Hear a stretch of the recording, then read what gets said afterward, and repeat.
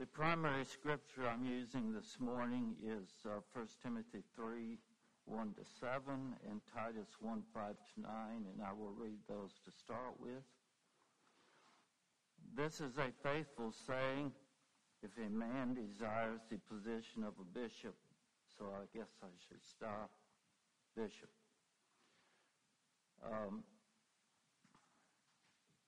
My understanding of the meaning of the Greek words translated bishop, minister, shepherd. I'm not sure of all the English words in the King James or New King James, but they are all talking about the same person. And having said that, I will say that I am very aware that when you have a team of pastors, deacons, whoever, when you have a team functioning, there has to be someone who is leading the team. And if we want to call him bishop, that's fine. It's just I'm saying there are not 2 or 3 different offices described or qualifications given for several different offices, except deacon and minister or bishop or pastor. So, this is a faithful saying, if a man desires the position of a bishop, he desires a good work. A bishop then must be blameless, the husband of one wife, temperate, sober-minded, of good behavior, hospitable, able to teach, not given to wine, not violent, not greedy for money, but gentle, not quarrelsome, not covetous, one who rules his own house well, having his children in submission with all reverence. For if a man does not know how to rule his own house, how will he take care of the church of God? Not a novice, lest being puffed up with pride, he fall into the same condemnation as the devil. Moreover, he must have a good testimony among those who are outside, lest he fall into reproach and the snare of the devil. In Titus 1, 5 to 9, for this reason I left you in Crete, that you should set in order the things that are lacking, and appoint elders in every city as I commanded you. If a man is blameless, the husband of one wife, having faithful children, not accused of dissipation or insubordination. For a bishop must be blameless as a steward of God, not self-willed, not quick-tempered, not given to wine, not violent, not greedy for money, but hospitable, a lover of what is good, sober-minded, just, holy, self-controlled, holding fast the faithful word as he has been taught, that he may be able by sound doctrine both to exhort and convict those who contradict. So this morning I would like to do 2 things. First, talk about the primary tasks of a bishop, pastor, minister, and then talk about the qualifications. So you have some notes on the back of the bulletin. They are the notes for the second half of the sermon and not the first. So I have here 4 primary tasks of a bishop, pastor, or shepherd. 4. And they are preach and shepherd and lead and work on a team. These are the 4 things that I try to summarize. This is what a minister, pastor, or the term bishop is supposed to do. So first of all, to preach or teach or instruct, so this is obviously a major task or responsibility and requires an understanding of Scripture and the ability to communicate, an understanding and ability to communicate the basic truths of the Bible. I mean, that is obvious. It helps if a person, it's probably required, if a person has an inclination toward study, does not mind reading, studying, desiring to interpret, understand the Scripture. And it helps, too, if a person either has an understanding of how to use basic study helps or is willing to learn. Because we don't know everything, it's helpful to be able to learn by reading, whether it's a Strong Concordance or Vine's Expository Dictionary or whatever it is. And teaching does require some skill of communication, the ability to present truth in an attractive manner. And, of course, there's a lot of variety in how people do that. There's a variety among John and Ricky and I. The second category, to pastor or shepherd, requires, well, let me say this before I go on. When I was reading these verses this morning up here, I thought to myself, who qualifies? Who qualifies? This sounds really challenging. So obviously it's not about perfection. So the second category is shepherd or pastor, which requires a love for people and care for people, an understanding of the human condition and the basic spiritual and emotional needs of people. And it helps if a pastor has had a few bumps in his own life, challenges and difficulties. It helps a person understand other people's struggles and challenges, and it helps if a person has compassion for people and is able to point people to Christ without being what I will call a fixer, who is trying to make people feel better, either that or try to perfect them. So this understanding of people and care for people, compassion for people, shepherding. The third category I have is lead, administrate. And some of us are better at managing, administrating activities than others. I have never, I guess I'd say I haven't ever personally felt entirely comfortable with administration.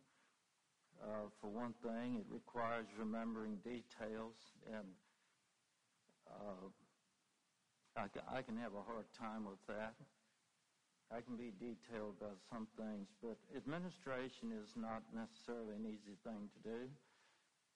And I'll just say, if anybody views me as being pretty good at administration, I want to say that the only reason it might look that way is because there are these people around me and behind me who keep things working and remind me of things. So the one about administration, it does help if a person is willing to take action when action needs to be taken and do administrative things. And yet, I don't think a person has to be perfect at this. We have people who can help us. So administration. And this requires humility. One thing I've noticed with some people, they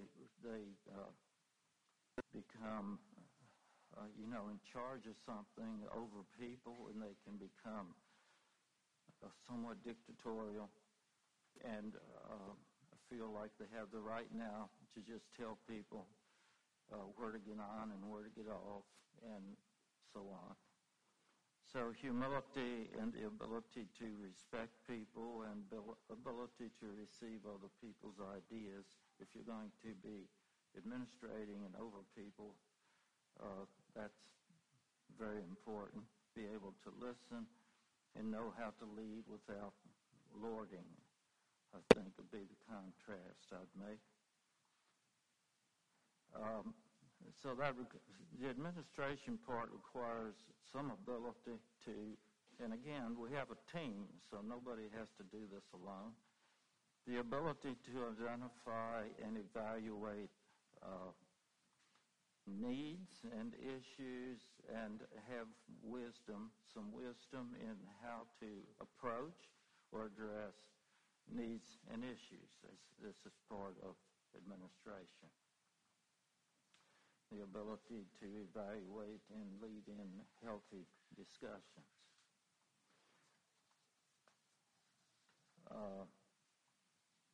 It also requires the ability to make decisions that we know not everyone will like, will be happy about.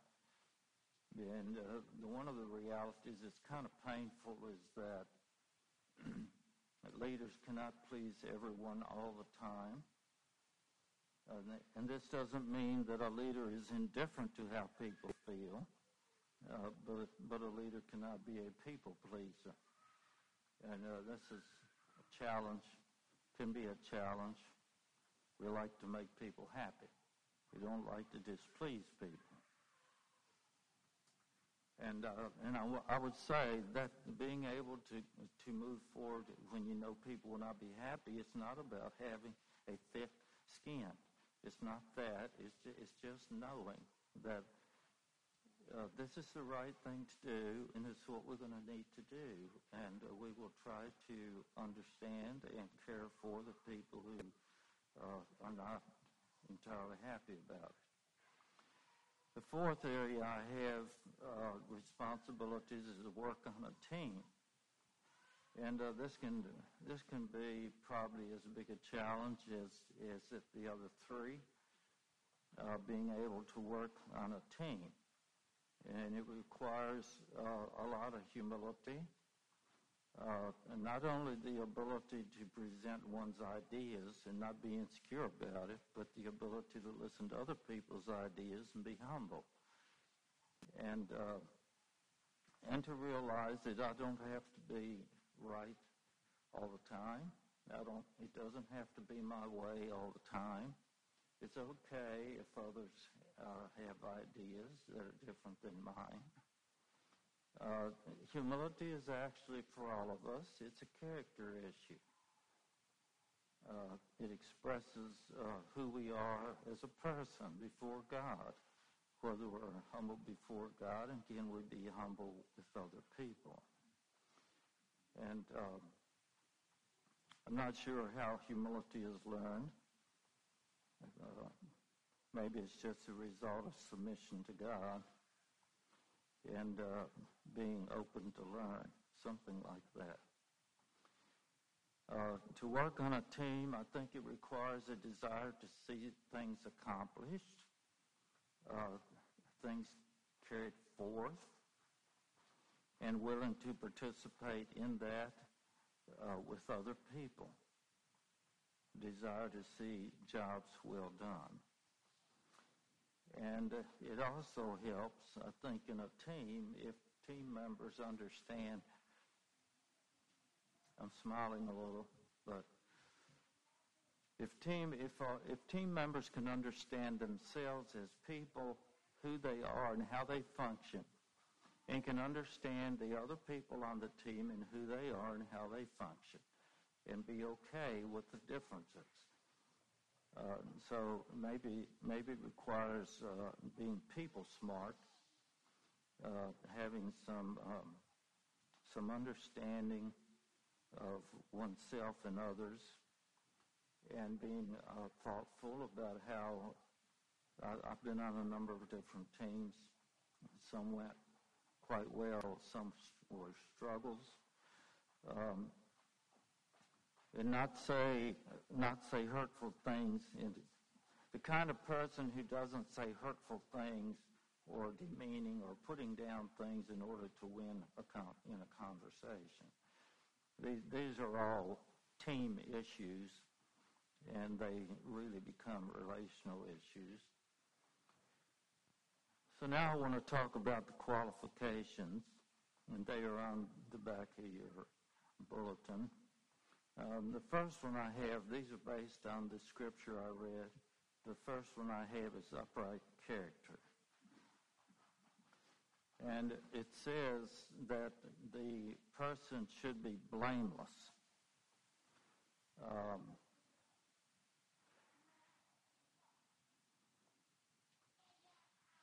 I think all of the statements that are made after the word blameless probably explain what he means by blameless. It means not able, blameless. The word means not able to be taken hold of or held. Not able to be rightly criticized as a criminal, perhaps. That's the extreme. Irreproachable, above reproach. He should be just, which is the idea of upright in conduct, conduct that corresponds to right standards, what's right and good. And the just is related to how people relate to other people. Holy is related to how a person, who he is in relation to God. So just is manward and holy is Godward, to be set apart to God and sanctified and pure. I don't know, it doesn't mean perfect, but Godward, holy. And then temperate has the idea of being a self-disciplined person. Bodily appetites under control, which is self, the way the person relates to self. So the just is manward, holy Godward, and temperate selfward. And he should be vigilant, upright character vigilant, which has the idea of being alert, not being asleep, being alert to whatever's going on, alert to danger, paying attention, able to see what is happening, vigilant. The second category is positive family life, and this one is challenging, I think. Well, it's challenging for me to know what all to say about it. It says have one living wife, I think. One wife, one living wife. And his children must be believers. And this is my understanding of the meaning of these verses. Be believers and not be wild. Children should not be wild. Self-indulgent, wasteful in their manner of life. They should be circumspect sort of children.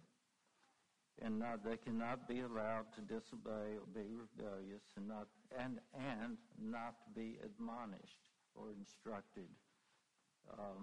The children are being raised. They are not being allowed to live any kind of way. They're not being ignored.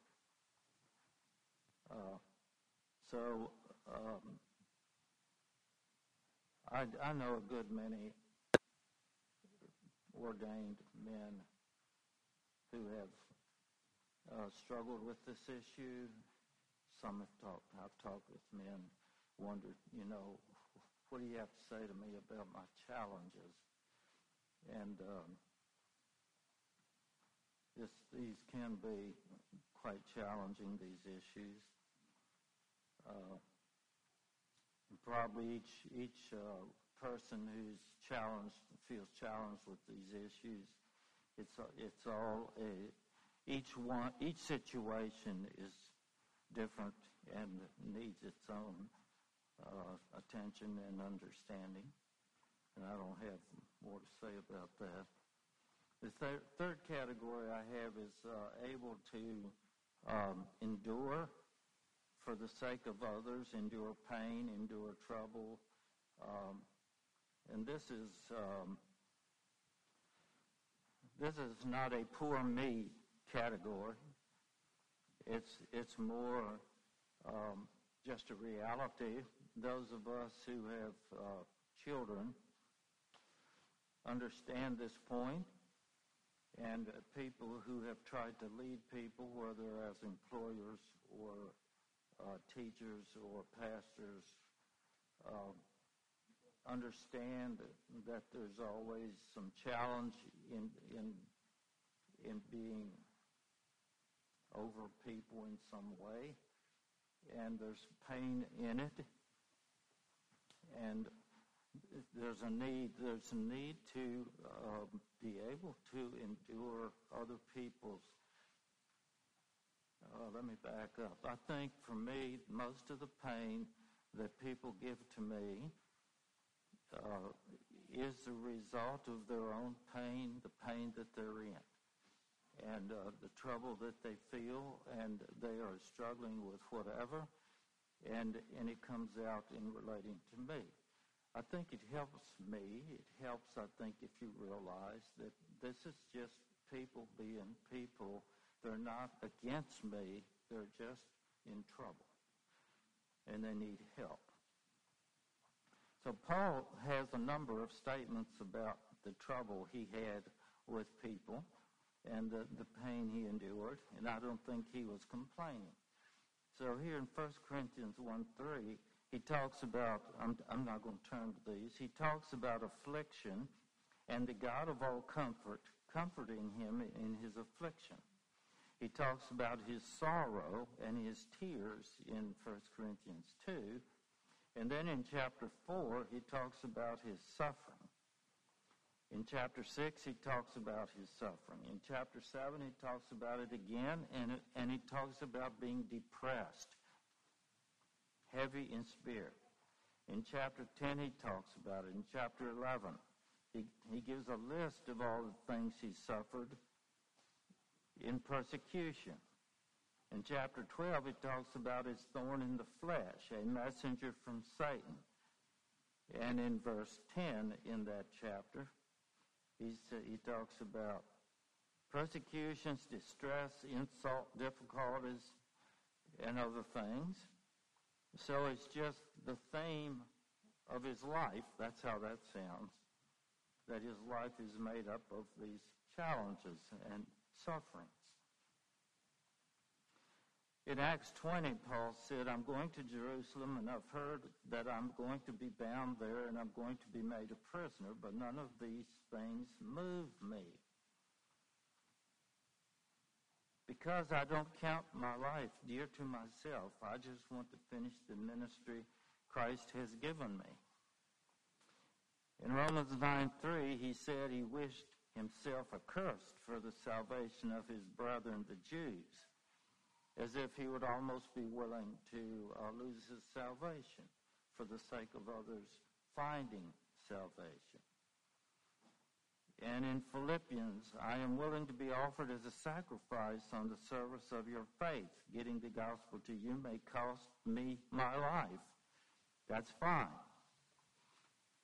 He was like his Lord, who came not to be ministered unto, but to minister and give his life a ransom for many. That's in Mark 10. Colossians 1:24 and following read like this, I now rejoice in my sufferings for you and fill up in my flesh what is lacking in the affliction of Christ, for the sake of his body, which is the church. Him we preach, warning every man and teaching every man in all wisdom, that we may present every man complete in Christ Jesus. To this end I also labor, striving according to his working which works in me mightily. And the Greek word translated striving is the word agonizing. In 2 Timothy 4, 6 to 7 read, "For I am already being poured out as a drink offering, and the time of my departure is at hand. I have fought the good fight. I have finished the race. I have kept the faith." And the words "fought the good fight" are "I've agonized the good agony." And I'm not sure how you turn agony into good agony, but this is what Paul says. So somehow those of us who have responsibility over people, parents, pastors, whoever, teachers, we do have to learn how to be okay with, understand the pain that we receive in the relationships, in the responsibilities. So this is one of the requirements of leading people. The fourth category I have is seeks to maintain healthy relationships. And as I was working on this area, I was thinking to myself that I wish this wasn't one of the categories, because I don't really want to talk about it. Because, maybe most of us can think about ourselves as being, we're very pleasant people, and we know, we know that we can be frustrated about things sometimes, but we also have this idea, maybe I'm just talking about myself. We have this idea that when we really need to, we can be very nice. And we don't say hateful things, and we don't frown at people, and we don't put them down. And when we need to, we can be really good. Maybe that's true, and maybe it's not. So Paul says here that the leader must be humble toward those who oppose the truth, and humble toward those who oppose him. There are examples in the Bible of people, leaders, who did not relate well with people. In 3 John, Diotrephes, he was a proud person, it says, and he criticized people who were actually doing good work. Because it was they who got recognition and he didn't. He was opposed to them, and he excommunicated them, it says there in 3 John. So needs to be humble, not self-willed, which is the idea of not being overbearing, arrogantly disregarding the concerns of others. Not quickly angry, not quick-tempered, not impatient. I'm thinking about these things. Not given to wine, not addicted to alcohol, not a striker. He's not violent, ready to assail an opponent, not a brawler. There's a lot of things here about statements made about being angry and brawling, so on. Sober has the idea of having a self-controlled mind and emotions. Not a lover of money, not more committed to money than to the work of the Lord, putting money above other things. Hospitable. Then it says a lover of strangers, friendly, able to serve others, loves good people, loves good deeds, has a good report of those without, so that he cannot be attacked and condemned by unbelievers who don't respect him.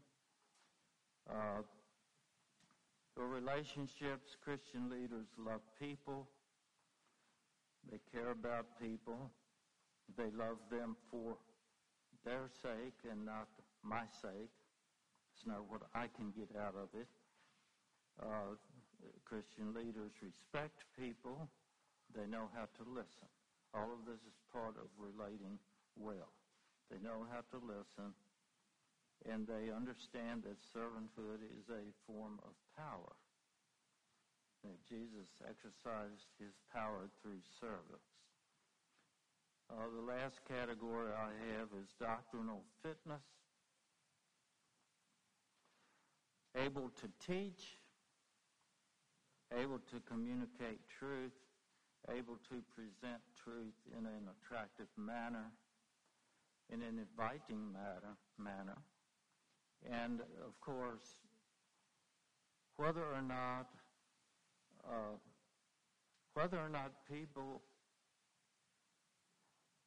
enjoy, I'll use the word enjoy, a person's preaching and teaching has something to do with how well people enjoy the person as a person. It's very hard. I've had people tell me it's very hard for people to listen to sermons or teaching if the person has not done well in the relationships with people. So, able to teach, able to communicate, a person that people find easy to hear, to receive from. He holds to the truth he has been taught. I think it has the idea there of he's not the kind of person that slides off into false teaching.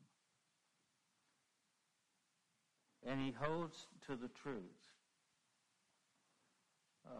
He holds to the truth so that he can exhort others, which is the idea of able to call people to his side to encourage or to, I think the word refute is used, but to encourage and to instruct. So doctrinal fitness, the ability to learn, to study, to understand, and does not have the idea that this. I know some ordained people who have made comments to me that sounded like this, that they thought that they could probably find a totally new idea from Scripture, a new doctrine. And that is,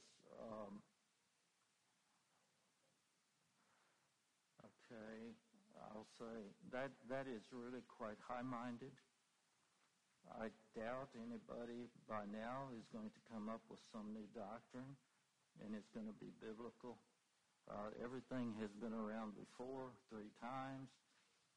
And so doctrinal fitness, able to learn, able to study, but humble and not sliding off into error. So I want to say in closing that we are not looking for perfect people. We're not looking for a perfect person. We're looking for people, a person who is able to, who is an upright character and able to teach and able to relate and loves the Lord and loves people.